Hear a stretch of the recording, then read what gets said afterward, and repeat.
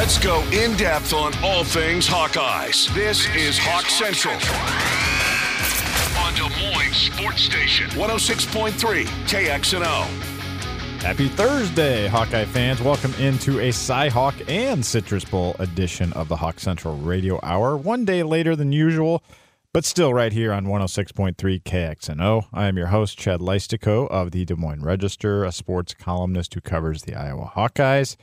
I am with you tonight from 6 to 7 o'clock here on Des Moines Sports Station. This is our first show since Iowa's Sunday confirmation that the 10-3 Hawkeyes will be headed to Orlando for the January 1st Citrus Bowl against 8-4 Tennessee of the SEC. I'll have Hawk Central teammate Dargan Southard on later in the show, in part because he grew up a Vols fan, follows them religiously, and he is our Iowa women's basketball reporter. So we've got a 67-58 Iowa win in Ames to discuss as well.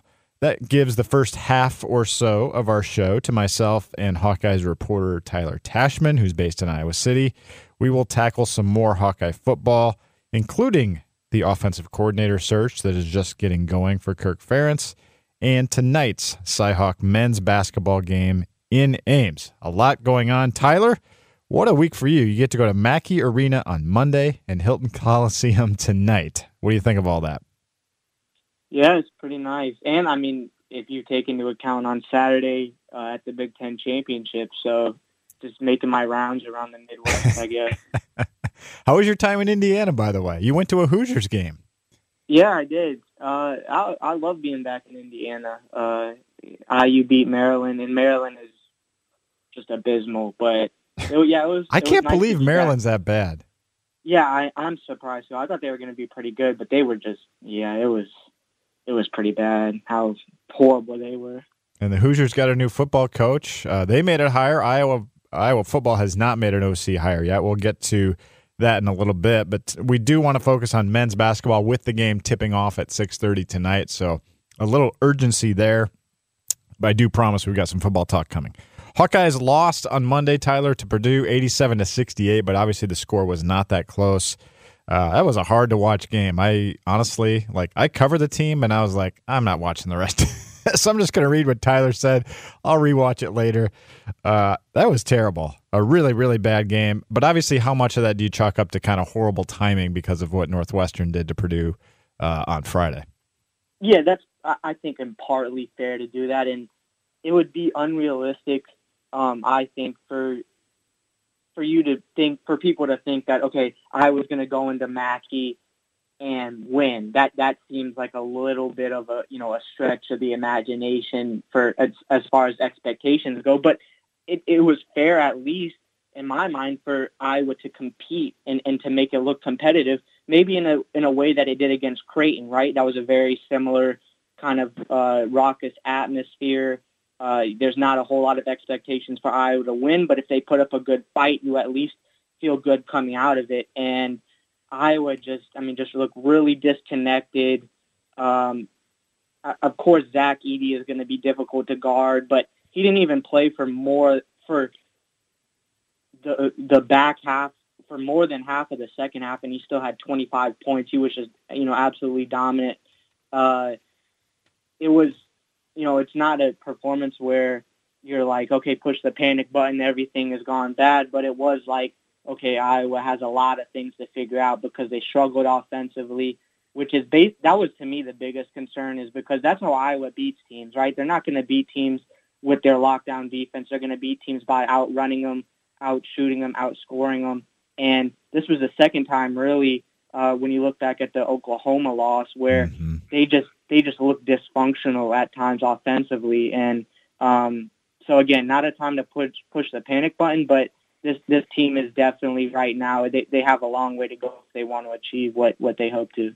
Yeah, that was they were down 35 at one point. So, but believe me, I've watched a lot of Iowa blowout losses over there, and it's like the one place where they just cannot play well, and it's just never been a good matchup. Iowa hasn't won there since the 15-16 season, which was a really stirring win over there, comeback win.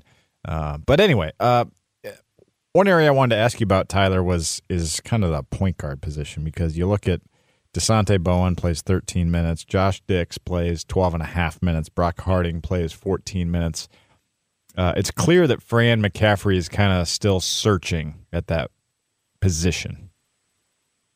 Yeah, that to me is actually like one of the least of Iowa's concerns. To me, what the bigger issues right now is the guys the returners that you were really hoping to take major steps forward, Peyton Sandfort, Tony Perkins, Patrick McCaffrey, they haven't done that on a consistent enough basis. They haven't been those kind of alpha that you can count on any given night. And to me, that's just the indication of these are guys that are trying to get acclimated to their new roles, right? Because if last season they score 5 points, 9 points, whatever it might be, you have Chris Murray, you have Philip Obracha, there are guys there that are sort of like a safety net. Well, now that group is the guys that need to be that safety net to when others are playing well. So it feels like those guys are still kind of figuring out taking that major step forward consistently, because they've shown it in flashes, and this team has shown promising signs in flashes, which I think is important to point out, but it hasn't been consistently.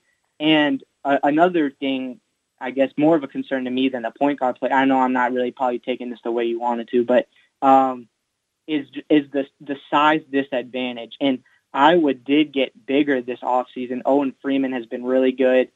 Ben Krikke is undersized, but he's been good as well. But if they play smaller, which they have done, they need to beat teams with their versatility. They need to make up for their lack of size with their versatility.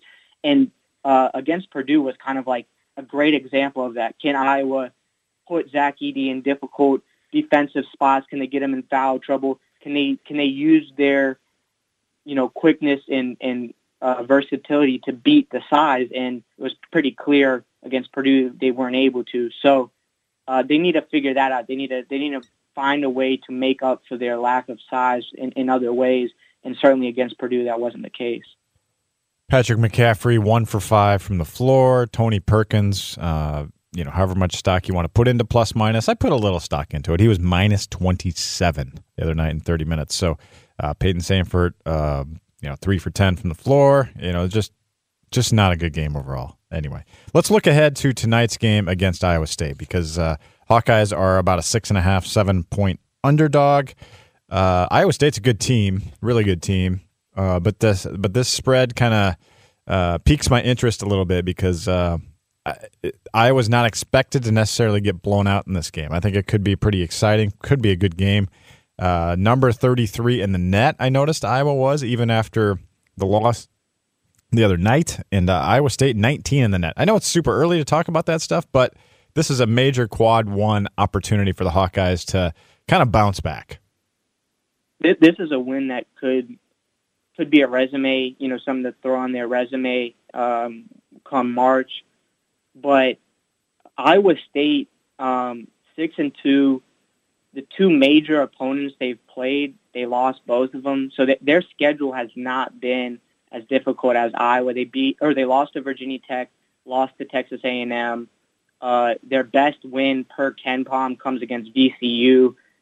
And Iowa has been already, it's only December.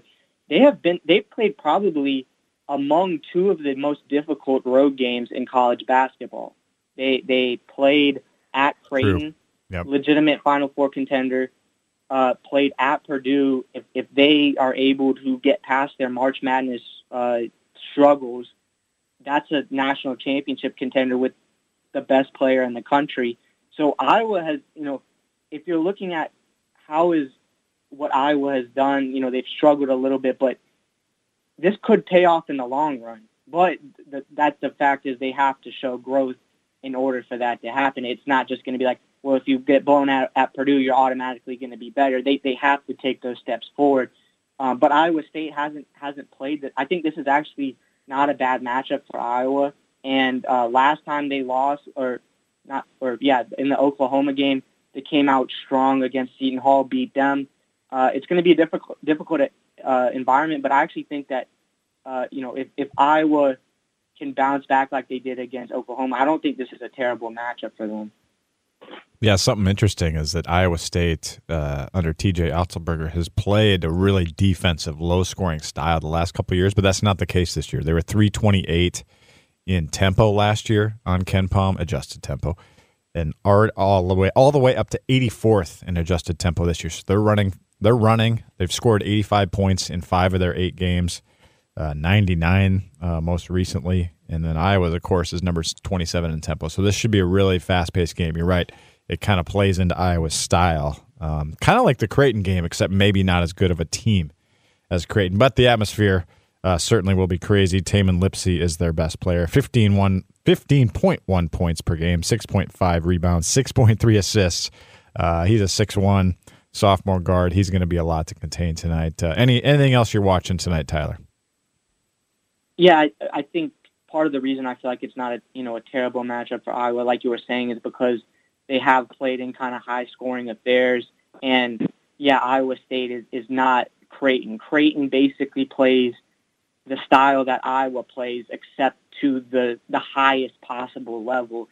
So, if Iowa does get in a track meet in this game, feel like, they have a good shot. Also, Iowa State isn't, huge. So, that helps. Yep. Iowa will have to take care of stuff on the boards, but I don't think that Iowa State will really be able to overwhelm them with size like Purdue did. So that's another thing I look at as a potential encouraging sign going into the game. You're listening to Hawks Central from the Des Moines Register and KXNO. I'm Chad Leistikow, talking Hawkeyes with Tyler Tashman. Tyler, let's move into football. So far, we knew this would be a heavy transfer portal week. So far, really not a ton of names in there yet for the Hawkeyes. Thus far, as we record this, Brendan Diaz-Fernandez, cornerback, Ontario Thompson, defensive tackle, Deontay Vines, the wide receiver, and Joey Labus. That was the least surprising entry of all at quarterback. Not a lot of activity so far. I think Thompson of that group is probably going to be, maybe the most impactful loss down the road, potentially. He's got a lot of upside for sure. And I saw he had an Indiana offer. Good grief. He did. Heard Signetti getting on the case early. Signetti. Okay, I got it. That's good. I'm glad you got the pronunciation. Anyway, comparatively like a light exit so far, but from what I understand, there's still a lot of guys kind of waiting to see what happens at offensive coordinator. Anyway, what do you think of the portal activity thus far? The one that surprised me a little bit was Ontario, because it felt like he was in line for, if not it seemed like next season maybe a bigger role on the defensive line, and if not next season, in the future beyond that. But he had been raved about by his teammates because of his athleticism, and obviously had a major impact on special teams with the 2 block punts. But that was one that I guess was the most surprising to me, and feels like might have the, I guess, more longer term implications if you want to look at it from that sense. But there's still obviously a lot of time to go, and a lot of things to kind of shake out. For sure, yeah. I mean, assuming roster stuff holds, you would expect Y.A. Black and Aaron Graves to be your starters next year, so Ontario at best was probably in a backup role. Not that necessarily is a bad thing at Iowa, because you rotate in anyway. But I imagine a lot of other teams around the country noticed his talents, his athleticism, saw the quotes about what other guys were saying about him, and is going to be pretty sought after, I think, in the portal. So let's look at the offensive coordinator search, which I wrote about this week. It's kind of just getting going with Iowa playing in the Big Ten Championship last week. Obviously, Brian Ferentz, in his final weeks on the Hawkeye staff here. But the biggest part of this for me, and there was some feedback, both good and bad, from what I wrote. I hope you guys check it out at hawkcentral.com. But the urgency from my reporting is very important right now, because there are guys on this roster waiting to hear who the offensive coordinator is going to be, and anybody who out there said, "Oh, Kirk already knows who he had," that I can assure you that That is not true. He's just starting to get into it now. So those guys need to know. Obviously, the portal closes on January 2nd. And at this point, we expect Brian Ferentz to be calling the plays in the Citrus Bowl. But I think it could be damaging if there's not some kind of clarity by the time that bowl game starts, because that's when the portal closes.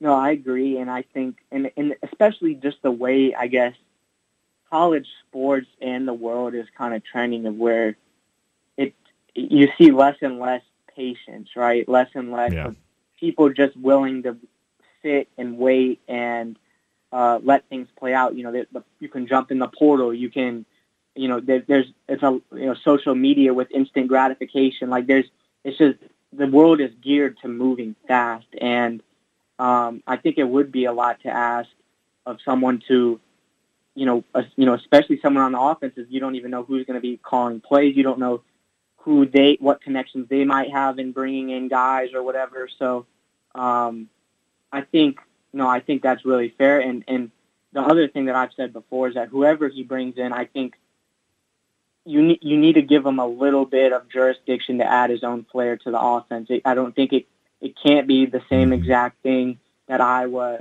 has run under Brian Ferentz. It needs to be a little bit maybe more appealing to the modern game of football. Kirk Ferentz has shown the ability to, in the transfer portal, to kind of, I guess, alter his philosophy slightly, to be able to evolve. Same thing with NIL. I think it's time for whoever is going to be the offensive coordinator to be able to put their stamp a little bit on the offense. Maybe it's not going to be an air raid offense, which it definitely won't be. Yeah. Yeah, but I think it needs to be a little bit more geared toward the way that the modern game is trending, which is opening it up a little bit more. Some style that's going to be more appealing to recruits and guys in the portal and stuff of that nature. So, whoever is the choice feels like it's important for it just not to be a regurgitation of the schemes that have been, in the recent history, but to have a little bit of their own flair to it. Yeah, and there's only so much I can say, or only so much I even know now. But from the reporting that I can tell you, I do not think, even though I included his name in the story, since I wrote that, I do not think that John Budmeyer probably is your next offensive coordinator, even though he's been an analyst on the staff. I think that'd be a tough sell too, just with the performance of the last 2 years. Nothing against him at all. Maybe he becomes the quarterback's coach, but I do not think he's going to be the outside offensive coordinator. I think Kirk Ferentz goes to the outside. A couple names, that I put into the article, of guys that are available right away would be Paul Chryst. We've talked about him before. He's at Texas right now as an analyst, the former Wisconsin coach. Obviously, he's getting ready for a college football playoff, so maybe there's some leeway given there if in fact he is even possibly a candidate. Then another name that's kind of interesting is Joe Philbin, former Ferentz staffer. He's an offensive analyst at Ohio State right now, former head coach of the Dolphins, Super Bowl winning offensive coordinator of the Green Bay Packers. Most recently, before the Ohio State stop, was the O-line coach for the Dallas Cowboys. So certainly a guy Kirk Ferentz trusts, a guy that has had his hands in high-level offenses, high-performing offenses, and may not be the innovator that you want, but could be the type of guy that Kirk says, I trust you, and he knows how Iowa plays as well. But obviously some outside names will come about as well. Hopefully, Tim Polasek did not get the head coach job at Wyoming, so interested to see if he gets a sniff as offensive coordinator. The former Hawkeye offensive line coach, who is now the OC at Wyoming. He has a lot of respect within that room. It was a very talented quarterback himself, so he's the offensive coordinator and quarterbacks coach, former O-line coach at Iowa. Decent. Some familiar names there, but obviously you hope that Ferentz kind of entertains some other prospects as well. One more topic before we close up the offense conversation here, Tyler, is during our Citrus Bowl news conference with Kirk Ferentz, he kind of reiterated Deacon Hill will be or is the starter and gives them the best chance to win. So I would expect him to start against Tennessee on January 1st. Yeah, that wasn't much of a surprise, just given. Yeah, it was a tough game though, man, for that offense. Rewatching it was really tough. Yeah, but I mean, given the way that Kirk has stuck with Deacon, since he came in for Cade, that wasn't it wasn't much of a surprise for me. It's also, I feel like, in maybe given the circumstances, I don't know, but you would almost kind of like Marco Lainez to just throw him out there and see what he can do. But because I feel like the value of bowl games, maybe at least in my eyes, has diminished because of the portal, and because I don't know, it just doesn't feel like as much. I think get younger guys in there potentially and see what use it as kind of like a proving ground or a tryout, I guess you could say. I don't know if Marco Lainez will get a chance, but that actually does kind of bring up a point, and I don't know how you feel about this, of what if Iowa dip into the portal at quarterback or no? Because you have Lainez really young, you have Deacon Hill, who obviously has been through a lot this year. If you don't want him to long-term option. Then you have Cade McNamara, who at his best can be very good. We didn't really see what his best is this season, but he's also coming off major injuries for the second consecutive season. So I'm curious to see, as the portal gets ramped up and all that, what is, and it might depend on who is the next offensive coordinator, but what does Iowa do at quarterback? Do they trust the guys they have, or are they going to try to add someone from the portal? Yeah, I think adding someone at quarterback is going to be a tough sell, just because, number one, you don't have an OC yet. Number two, Cade McNamara says he's coming back. So what quarterback, is going to want to come in unless he's young, and wants to sit behind Cade McNamara? But Iowa's got young guys coming in, Marco Lainez, James Rezar, and then, of course, Deacon Hill has experience, and Kirk Ferentz has shown he's tough to beat out because of how he practices. So, I think that's probably my bet would be that they don't pursue quarterback options in the portal. There's a ton of them.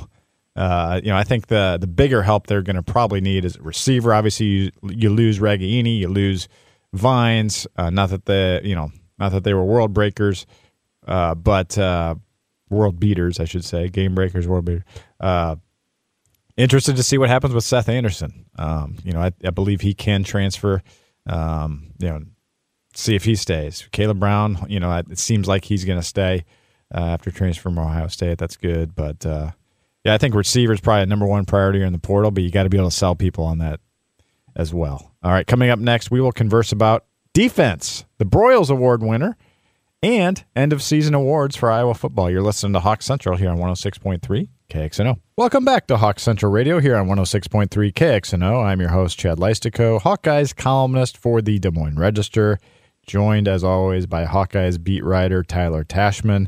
A reminder that we will get to the Citrus Bowl a little later with Dargan Southard, who can fill us in on Iowa's opponent, the Tennessee Volunteers. All right, Tyler, Phil Parker, I was kind of surprised. He did win the Broyles Award. Obviously, I felt like he deserved it, especially after the Big Ten championship game. Kind of outclassing. I wouldn't say outclassing.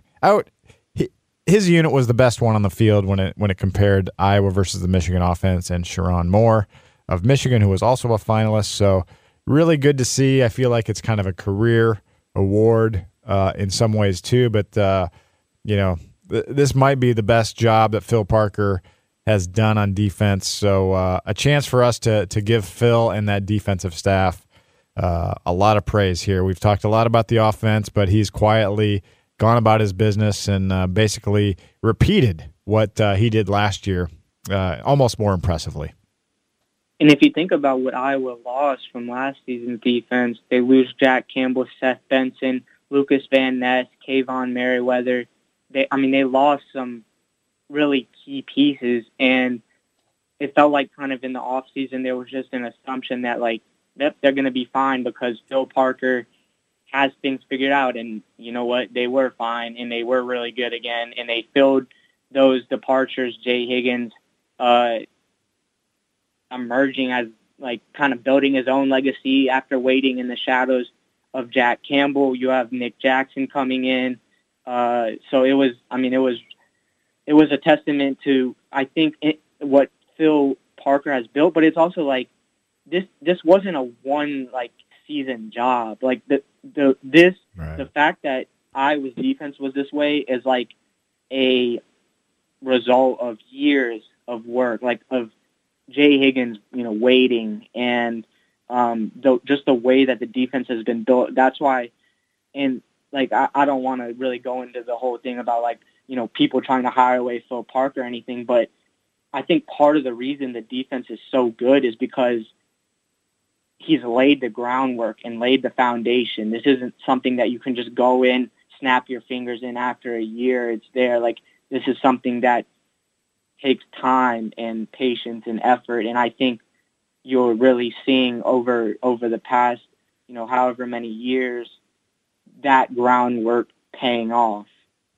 Yeah, no question. And he is Iowa's highest paid assistant at $1.3 million a year, but that may need to be bumped up a little bit. And same with Seth Wallace, same with Kelvin Bell. I mean, to retain those guys certainly has to be a high priority for Kirk Ferentz. I know they're happy here, but also, gosh, I can imagine. Seth Wallace can stay around much longer.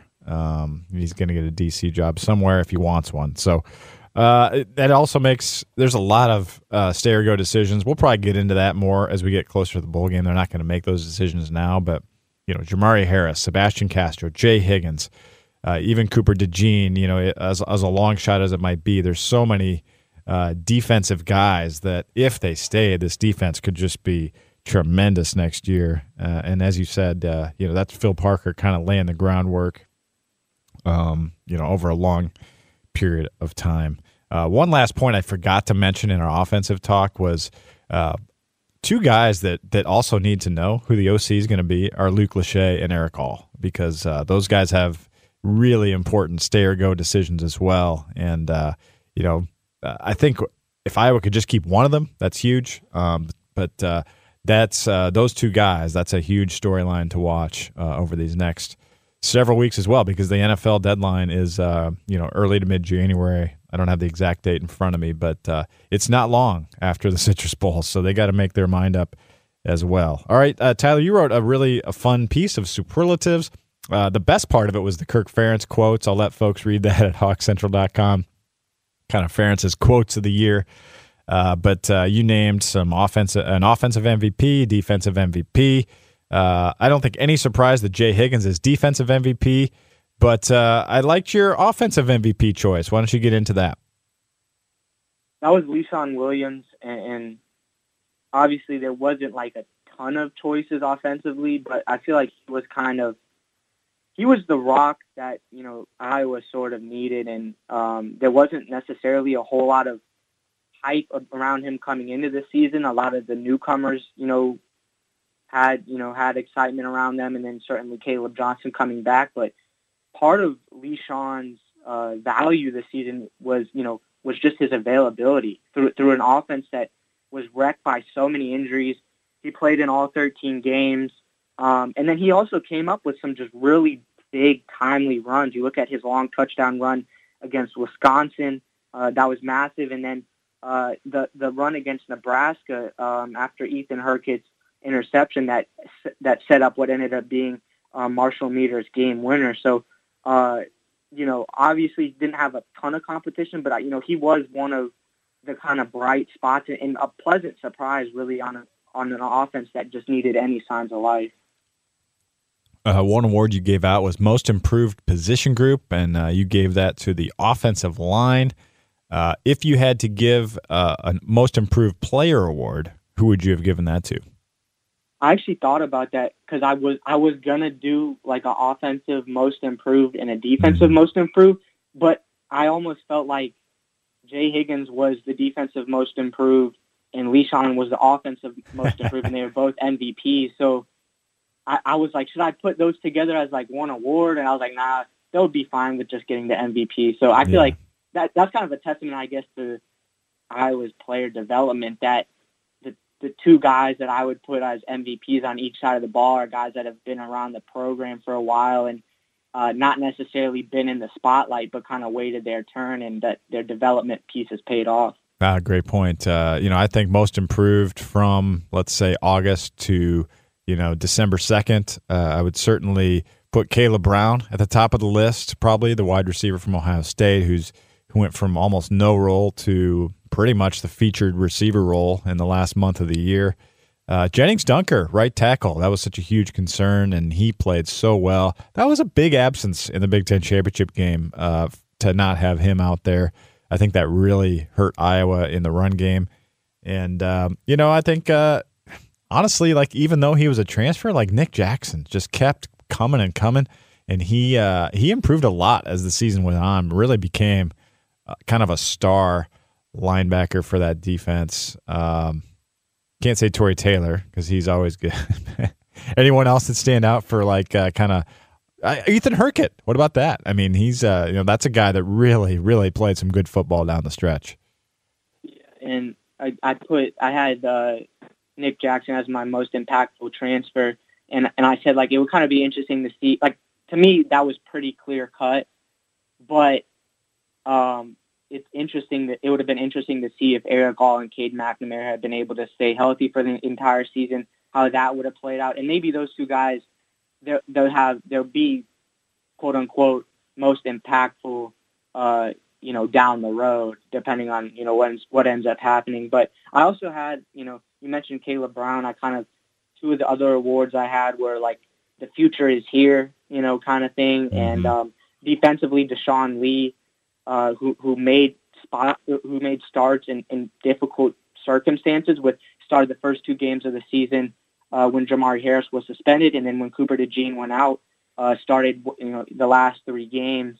And besides that one kind of mistake against Nebraska where he allowed a long touchdown, thought he was really good. And depending on what Cooper and Jamari decide in the coming weeks and months about their future at Iowa, feel like he can really be a key part of the future of Iowa secondary. And then Caleb Brown I had as my offensive kind of the future is here because what he did, starting in that Northwestern game when he got his first catch of the season and then beyond that, I mean, he looked like a guy that could be, a dynamic playmaker in the future for Iowa. So, if you want reason to kind of be optimistic potentially about the future of Iowa's offense, and there's not a whole lot, I guess, tangibly you can look at right now because there's a lot of uncertainty, but he is definitely one guy that you look at as a reason to be excited. Definitely, and I'd put Addison Ostrenga in that category of most improved as well. He kind of had to, but he really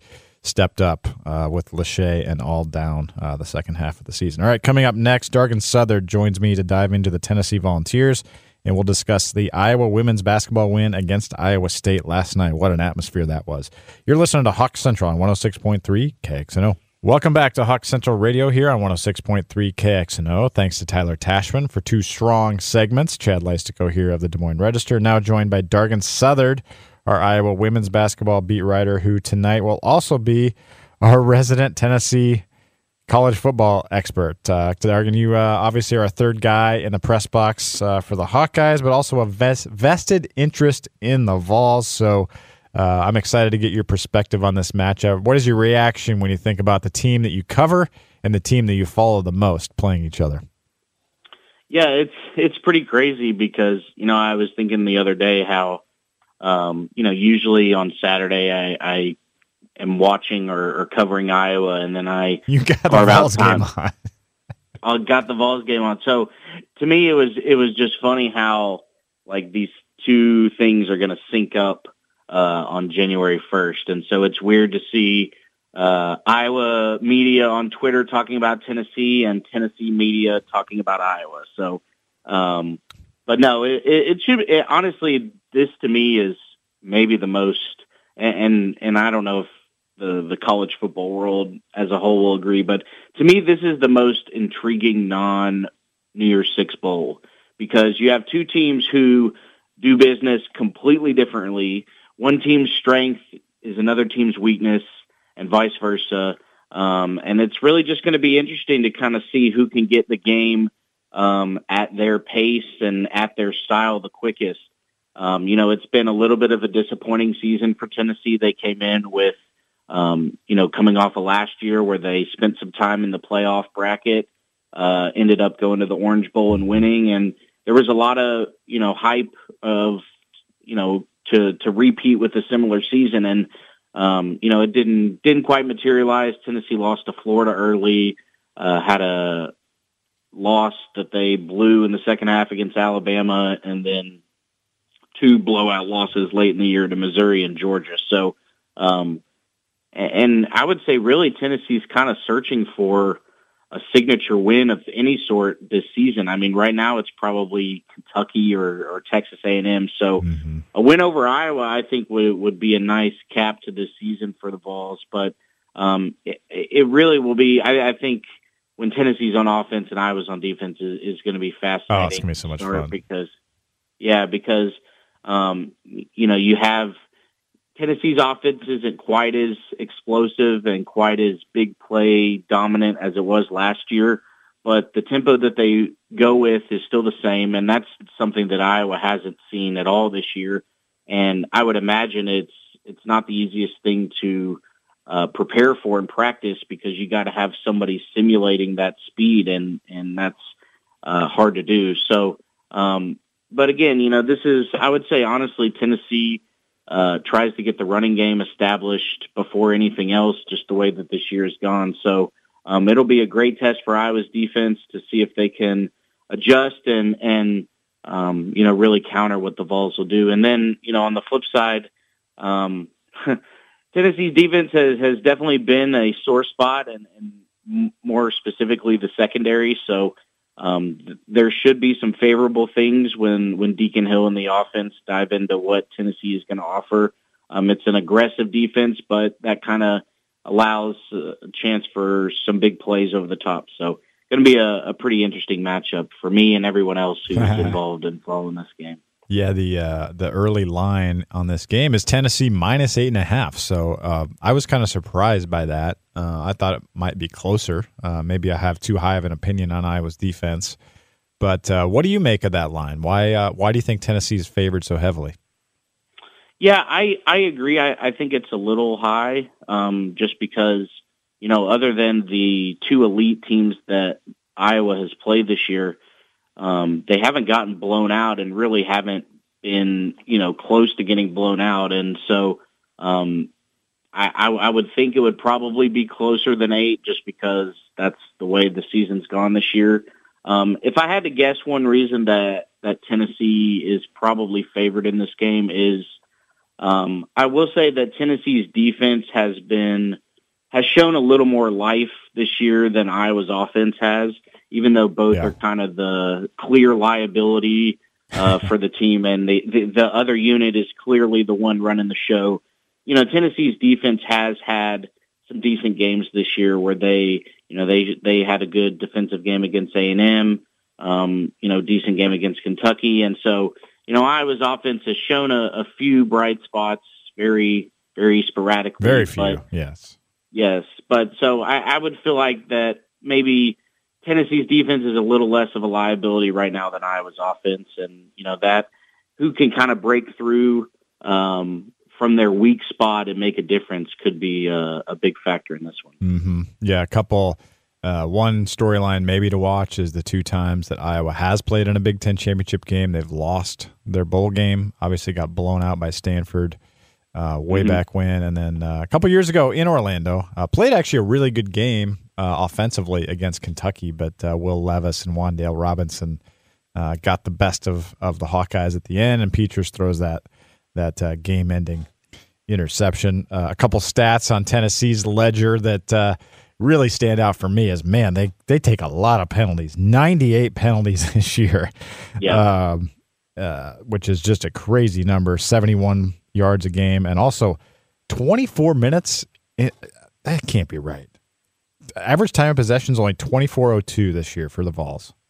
Yeah, I mean that's how it goes when this team is rocking and rolling. Those scoring drives go quickly, and the big plays have not happened quite as consistently as they did last year, but oftentimes that's kind of what aids that. But yes, the penalty yardage is not surprising to hear. Yet another very clear contrast between these teams. Exactly. Because Iowa, obviously, that's an area that they thrive in. So, and one thing to watch And this kind of goes into how quickly Iowa's defense can adjust to Tennessee's speed, is Tennessee has been pretty money on their opening drive this year. You know, they took a 7-0 lead against Georgia with a big play. They scored even all the games that they lost. It seems like they had an early lead, and you know, that can kind of make sense. You know, the defense needs a time to adjust, but you know, with the way Iowa's offense is going, getting in a 7-0 hole could be, you know, mentally a mental hurdle to have to clear. So I think it'll be big for Iowa's defense to come out right away and show that, you know, they're not rattled and not caught off guard by the way Tennessee plays. Because once you kind of get past that opening drive, teams have seemed to settle in a little bit and adjust to Tennessee. So that'll be something to watch as well. I want to save some time for women's basketball because that was a great game last night in Hilton. Yeah. But one last question. 3 guys, you know, I realize things can change in a matter of hours as we record this, but looks like 3 guys for Tennessee that could be potential opt-outs. Obviously, quarterback Joe Milton, 6th-year senior Orlando product, so maybe he goes back to Orlando one last time. Defensive end Tyler Barron and running back Jalen Wright, who's clearly their best, you know, rusher, over 1,000-yard rusher, are the team's top NFL prospects. Anything you've read or heard on opt-outs, how that could change this game? Yeah, you know, it is a little bit unfortunate, again, that Cade McNamara is hurt, because that would have been a great storyline. Joe Milton and Cade McNamara obviously were in the same quarterback room at Michigan. Yeah. And McNamara actually took over for Milton during that COVID season. So that would have been kind of a cool thing to write about and look at. But I think Joe Milton will probably play. That seems to be the vibe right now. The other 2, I'd say, are 50-50. Jalen Wright, I think, would be a pretty big absence. He's been their top running back and really has kind of led the charge on the ground the back half of the season. And then Tyler Barron's a good defensive piece as well. So, but I think Milton would be the main one. If he was out, that would kind of make things a little different. But sounds like he's, like you said, an Orlando guy, Florida guy. Sounds like he's gonna play and let it rip. Jalen Wright, 7.4 yards per carry. So, definitely a weapon there. All right, let's go to women's hoops here. Dargan, got about 6 minutes left. Hawkeyes defeat the Cyclones 67-58. Man, it was loud last night. There were Hawk fans there, but it was definitely the most hostile environment that Iowa may see all year. It'll be close. And I'm sure some other crowds will be kind of loud, but a lot of those road sellouts, I imagine, are going to include Hawkeye fans. It'd be real fascinating to see, or are those marketing people really selling their team on coming out to beat Iowa? So I have no idea what to expect for the road crowds. I don't expect the Kohl Center to be like that on Sunday. No. Maybe I'll be laughing last there, but anyway, Hawks get down 55-54 with 4:18 to go. At that point, Dargan, I was still pretty confident Iowa would find a way, but they just had not played well all night, and then they finally turned it on. Really a veteran team outclassing a freshman-laden team down the stretch, and Clark and Martin really got it done at the end. Yeah, I think, I wrote coming into this game that Iowa would get a chance to showcase its veteran maturity in this game, given the environment and the Iowa State lineup being so new, but I didn't really anticipate it being this necessary as it ended up being. But I think you saw a team that's used to winning time, used to close games, used to, even if it's not gone perfectly for 3.5 quarters, as long as you control that last 5 minutes, you're probably going to come out of there with a win. And that's really what you saw. And so, I think just given the environment and the rivalry element to this, I would imagine Lisa Bluter was happy getting out of Hilton with any kind of win. I don't know if it's indicative of something larger that, they did struggle offensively for the better part of, really outside of Caitlin and Kate Martin at the end. But again, this is an important step for them to conquer and get this one behind them. And, again, the road scene doesn't stop, and it will be interesting to see Sunday what the breakdown is in Wisconsin, that's a team that Iowa's not lost to, I believe, since 2007. It's pretty crazy, their dominance over Wisconsin. So good way to head into that one, taking care of business in Ames last night.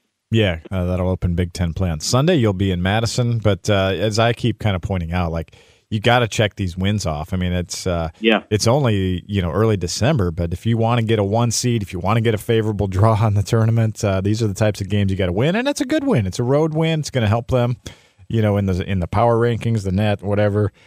So that was good. Iowa's lineup down the stretch, Dargan. Hannah Stolke did play. It was kind of on a pitch count, so we didn't see her down the stretch. It was good to see her hit a 3, but made both her free throws. But you saw Clark, Marshall, Martin, Fulter, and Goodman down the stretch, and that group really played some good defense at the end of that game. I know folks are kind of down on Gabby Marshall right now, but she's going to hit those open shots. We've seen them. She just isn't hitting them right now. But, man, she plays such good defense. You just take your time and watch her. She plays really good defense. And then Martin played good defense, and Goodman played good defense as well. I mean, Audie Crooks had no field goals in the second half after kind of dominating the first half. Wow. The defense, I feel like the defense has gotten a lot better this year.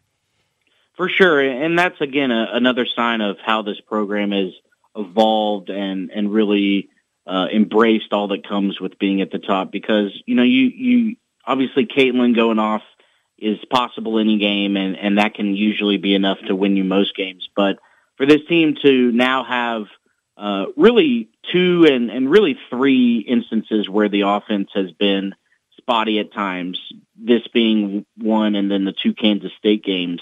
And for them to be able to be in a similar situation like they were the first time against Kansas State, fight through that and come out with a win, I think really emphasizes where this team's focus is and how, they are geared up for what's going to happen at the end of the season and know how important these moments are in getting there. So there was one interesting moment that they showed on TV where I think it was after Gabby missed her last 3 and Caitlin really had a personal kind of pep talk with her that they showed very clearly on TV. So that was kind of a good leadership moment to see play out from that standpoint. But she's kind of taking the same route she did last year. So it'll be interesting to see if she picks it back up, when the lights come on here later in Big Ten play.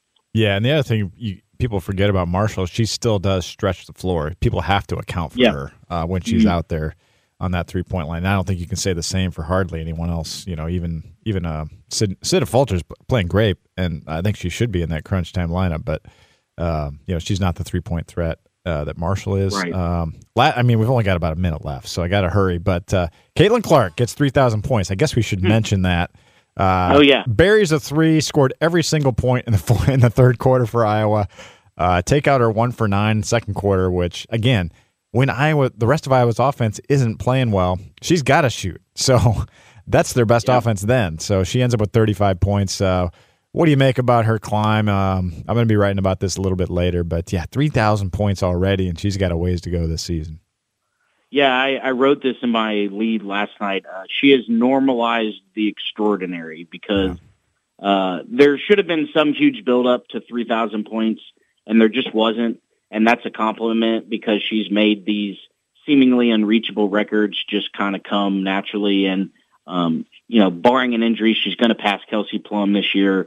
And, it's pretty incredible to see how she's turning these big moments into kind of like almost inevitable just by her dominance. So another big one on the belt notch last night. Thank you, Dargan. We'll be following your coverage Sunday from Madison, Wisconsin, and then you and I will be back together next weekend at Wells Fargo Arena for the Hawkeyes against Cleveland State. That'll be a fun doubleheader, more so on the women's side. The men's matchup is terrible, but that women's game should be a lot of fun and really, really electric in there. So see you then.